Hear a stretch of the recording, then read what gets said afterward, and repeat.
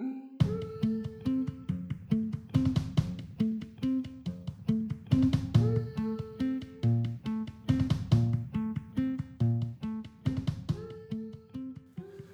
everybody, welcome to the Jump Around, my podcast on women's basketball. For a lot of you, if you've listened before, you're obviously accustomed and used to my openings and kind of how this podcast goes as we dive into stories about people around the game, but I wanted to take a small pivot and do something a little different.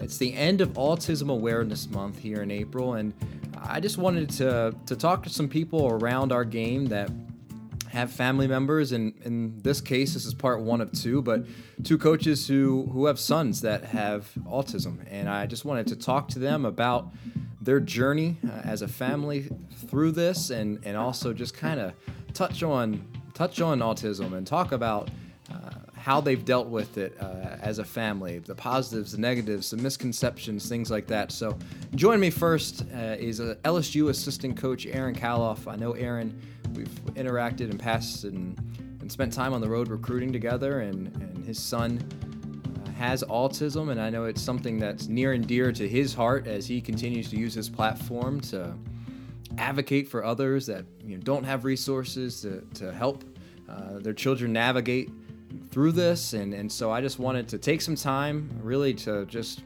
talk about something more important than basketball. So I got Aaron on the phone here, and I'll step away real quick, bring him right back, and this is the Jump Around.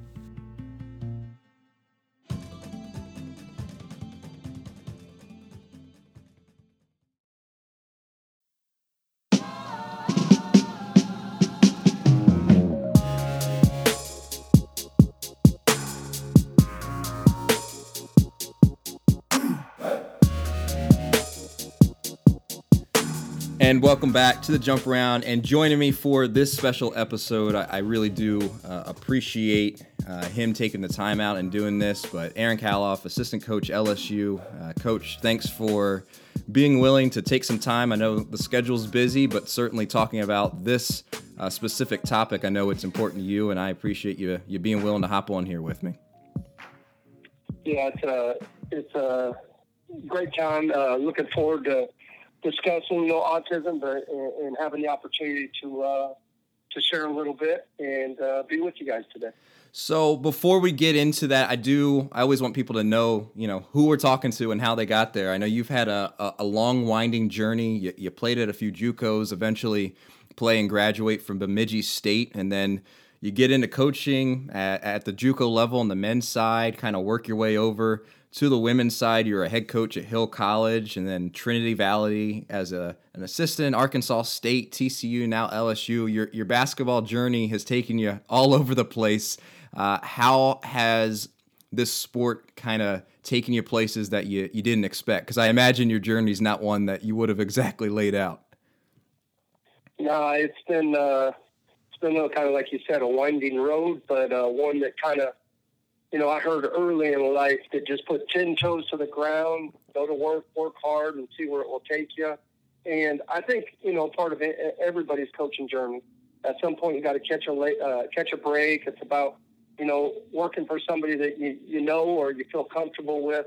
But very fortunate, and I just always look forward to being able to impact young women's lives. And give them a little bit of insight, but also give them opportunity to see what their possibilities in life are.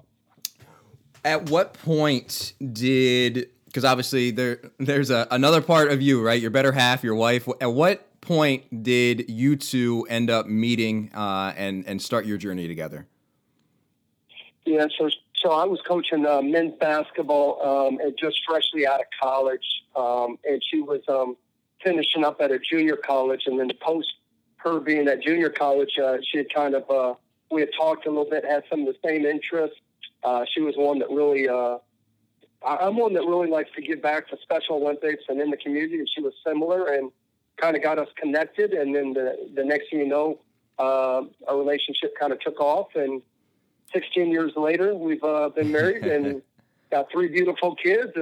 It's been quite a journey, but she might be one of the things that was the best about her. She might be one of the most selfless people I've ever met, which is enjoyable to have as a wife, but also makes for, our kids are very fortunate to have her as a mother. Yeah. Oh, I was going to say a coaching spouse that's the real MVP of the home, because that winding road, she went with you, right? So she's kind of been with you through every step. Yeah. And an interesting story is at one point in that winding road, I had an assistant opening because somebody had left to go back, get closer to home, and I had to go get special approval. She was my assistant for my last 2 years as a junior college head coach, and was rewarding. I think the last year we went 28-5, and I give her a lot of credit because she was pretty good. That's awesome. That's great. Yeah, I mean, 2 years together, working on the same staff, and you're still together all these years later. So good, nice work there, navigating that one. You have to find a way, and it was.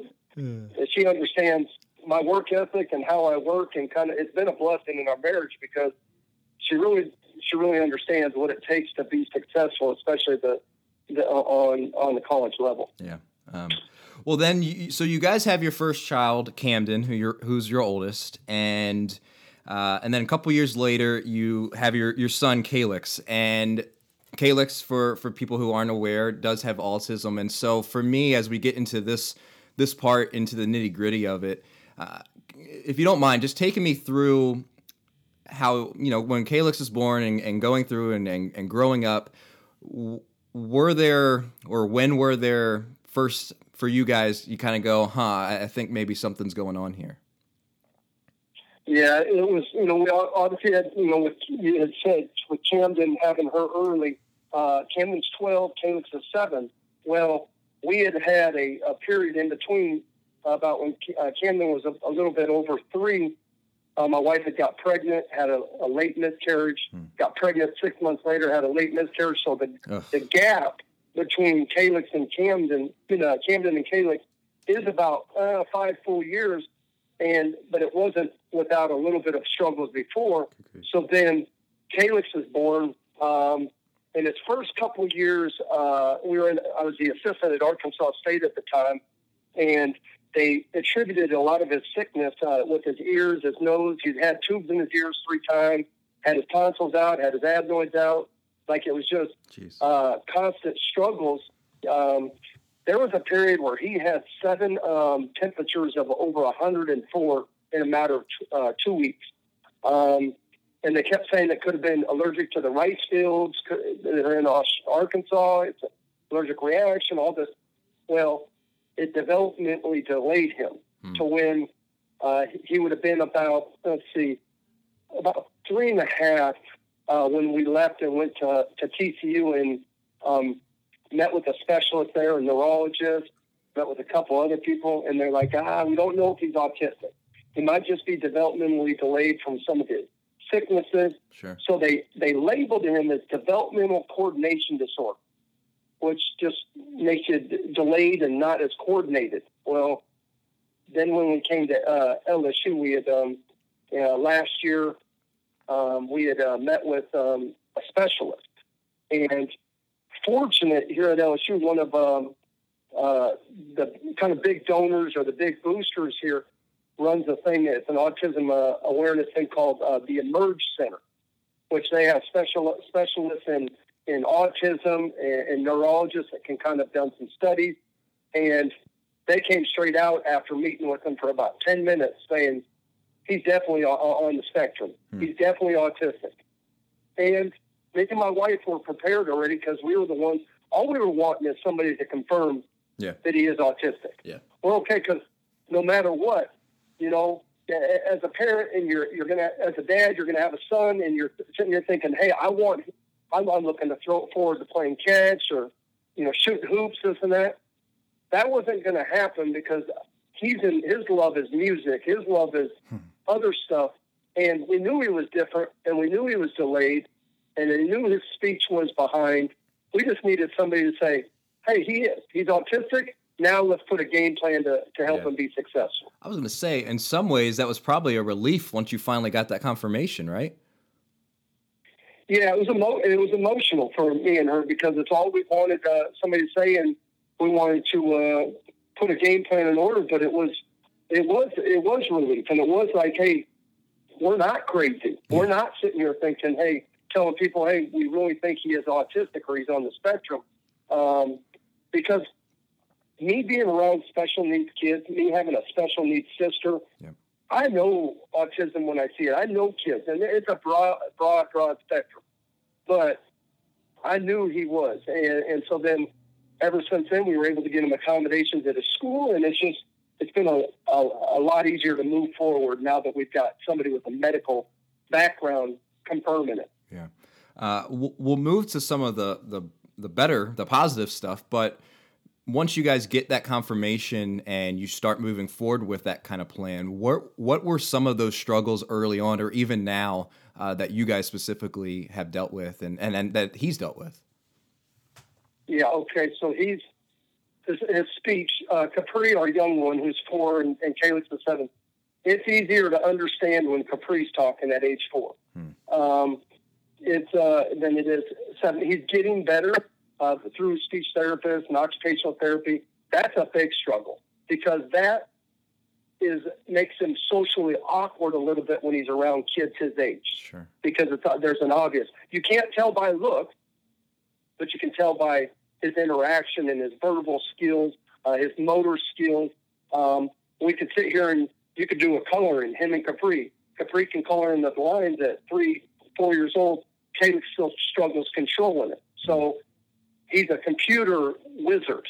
You give him a computer, he can work through it. You can tell him you can give him 5 iPhones and give him 5 different passcodes. He'll remember all 5 after just telling him one. It's almost like Rain Man. Like he remembers names, dogs. He can tell you every mascot and what the mascot's names of almost every Division I program. It's awesome. His biggest talent is, because he's got a tick, is his music obsession. He's got music lessons, drum lessons once a week. We've got it hired in. He's a music phenom. That's what he's going to do in life is play the drums and play in a marching band. He gets up at 8 a.m. every morning and plays somebody's marching band on his iPad. Right now he's infatuated with Notre Dame. That's amazing. It's nuts. It's absolutely nuts, and it's something that me and my wife can't critique because we know nothing about music. All we can do is just get him lessons. Yeah. Oh, man, 5 a.m. drums. You couldn't pick something a little bit quieter, kid?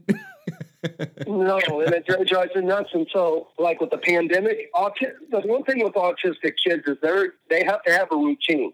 Yeah. And once they're out in the routine, they struggle. Well, we've had to implement a rule that you cannot play your flute, your trumpet, or your drums till 4 p.m.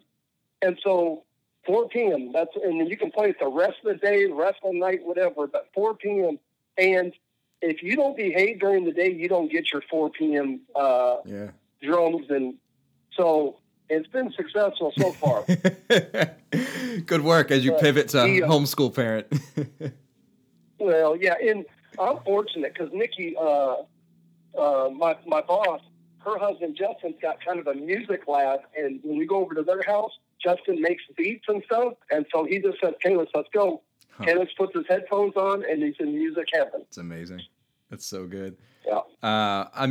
That certainly sounds like a joyful part, but just to kind of continue on that note, for you guys, again, you knew there would be struggles and there'd be challenges, but what kind of things positively or what kind of stuff has come up that because of him being on the spectrum, because of, the things that you're having to do to help him, what kind of positive things have kind of come about this that you wouldn't have seen coming?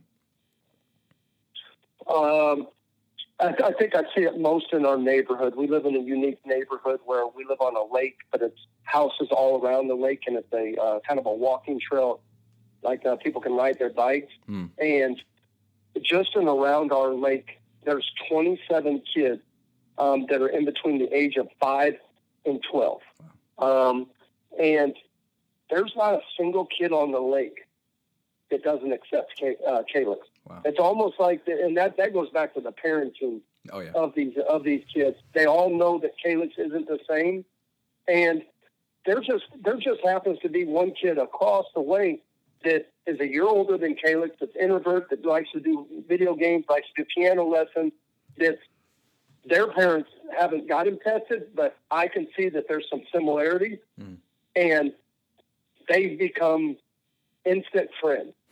And that's all a kid needs. I'm convinced kids in elementary school or younger kids, all they need is one friend that they can socially interact with. Yeah. And we've been really fortunate here. And Caylix just learned to ride his bike without training wheels this past week. And it's like a cheering group as he goes around the lake on the thing. That's encouraging as a parent because they know that how much that means to him. That means that he's almost like, oh, he's happy. He's accepted as any kid, autistic or not, wants to be. That's been a benefit. But the other thing is I'm fortunate at LSU.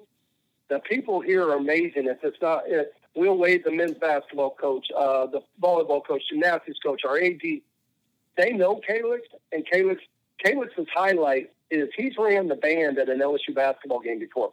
The drum, the music, the band instructor, the band instructor was on it. It hits the local news that he's directing it as the conductor, and he's spot on. That's encouraging because all you're wanting is your kid to feel like he's accepted or that he's just like everybody else. Yeah. That's been very, very encouraging. And it's also been encouraging that we kind of know that his developmental coordination disorder, he can ride a bike now. I've got a basketball hoop in our backyard. I make him run around the lake if he wants to go do something. Like, you can just see his confidence growing because he's working through some of the fine motor skill problems. Yeah, that's incredible.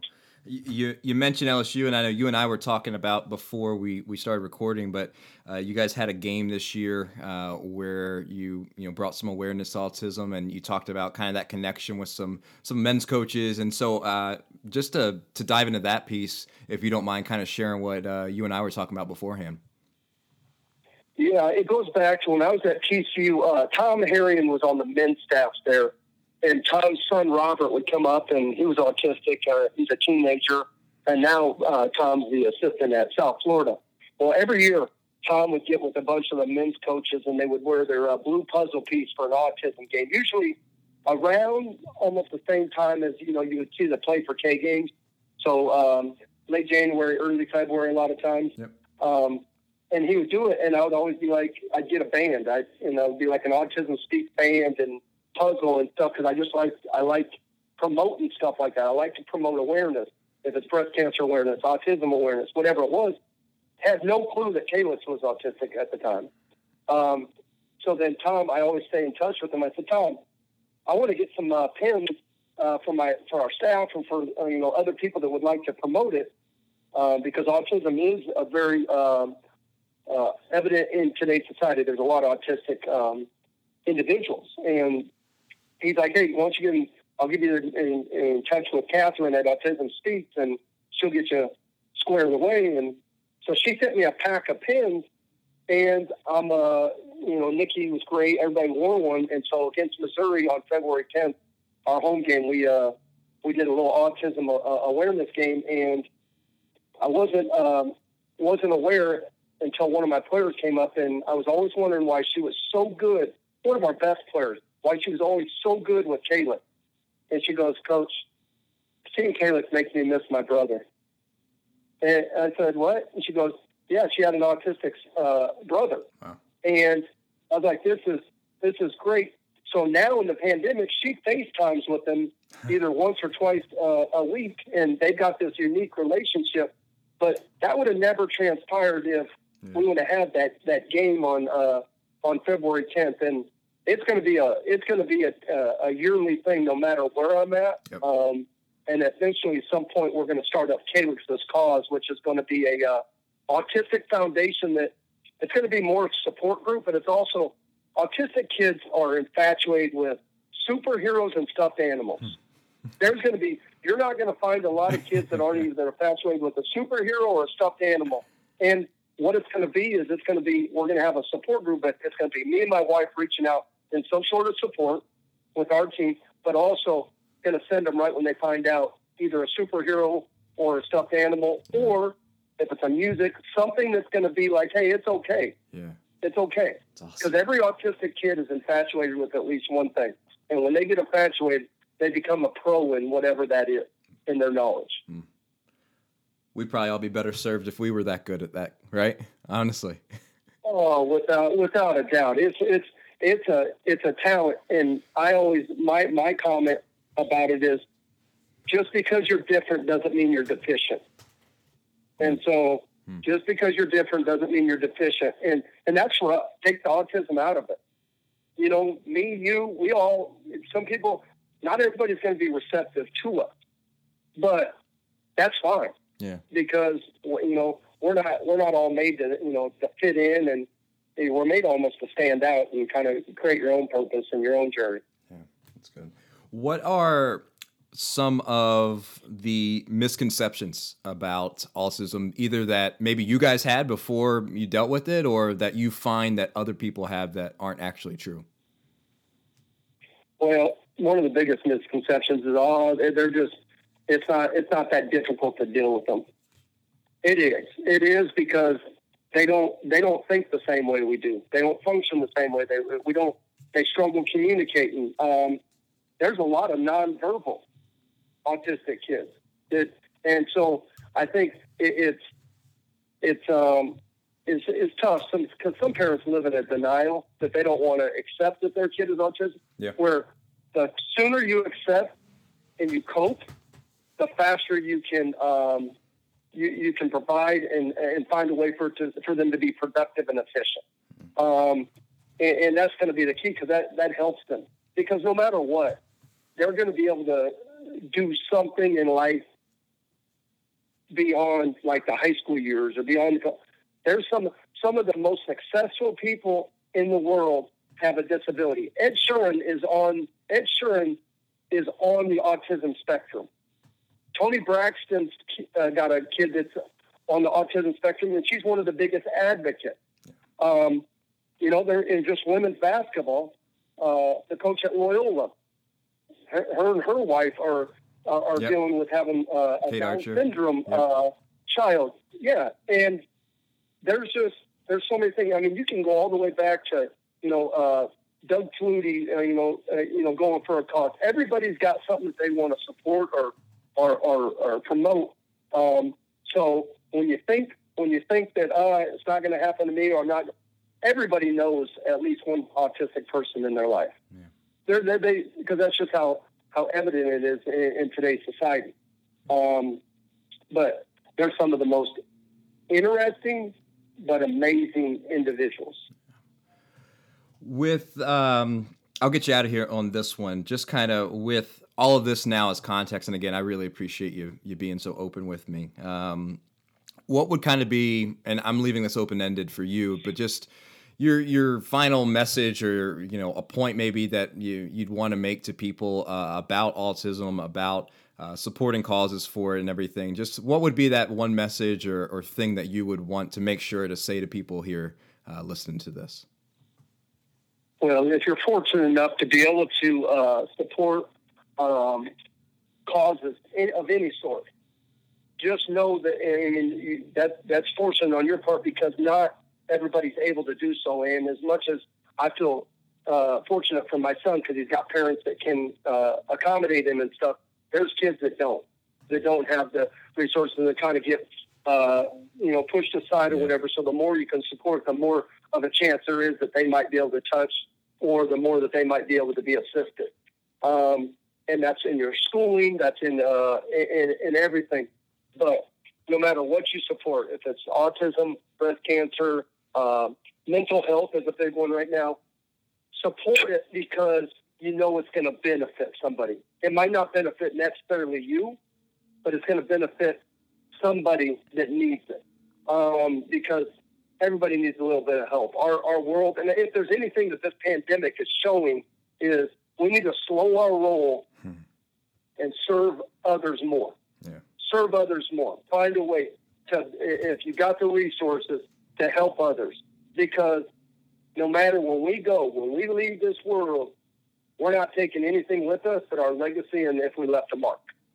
And it doesn't matter if you've, in basketball, if you've won 1,000 games or if you've won 2. We can still assist and help others. We can use our platform to provide for others because we have been fortunate.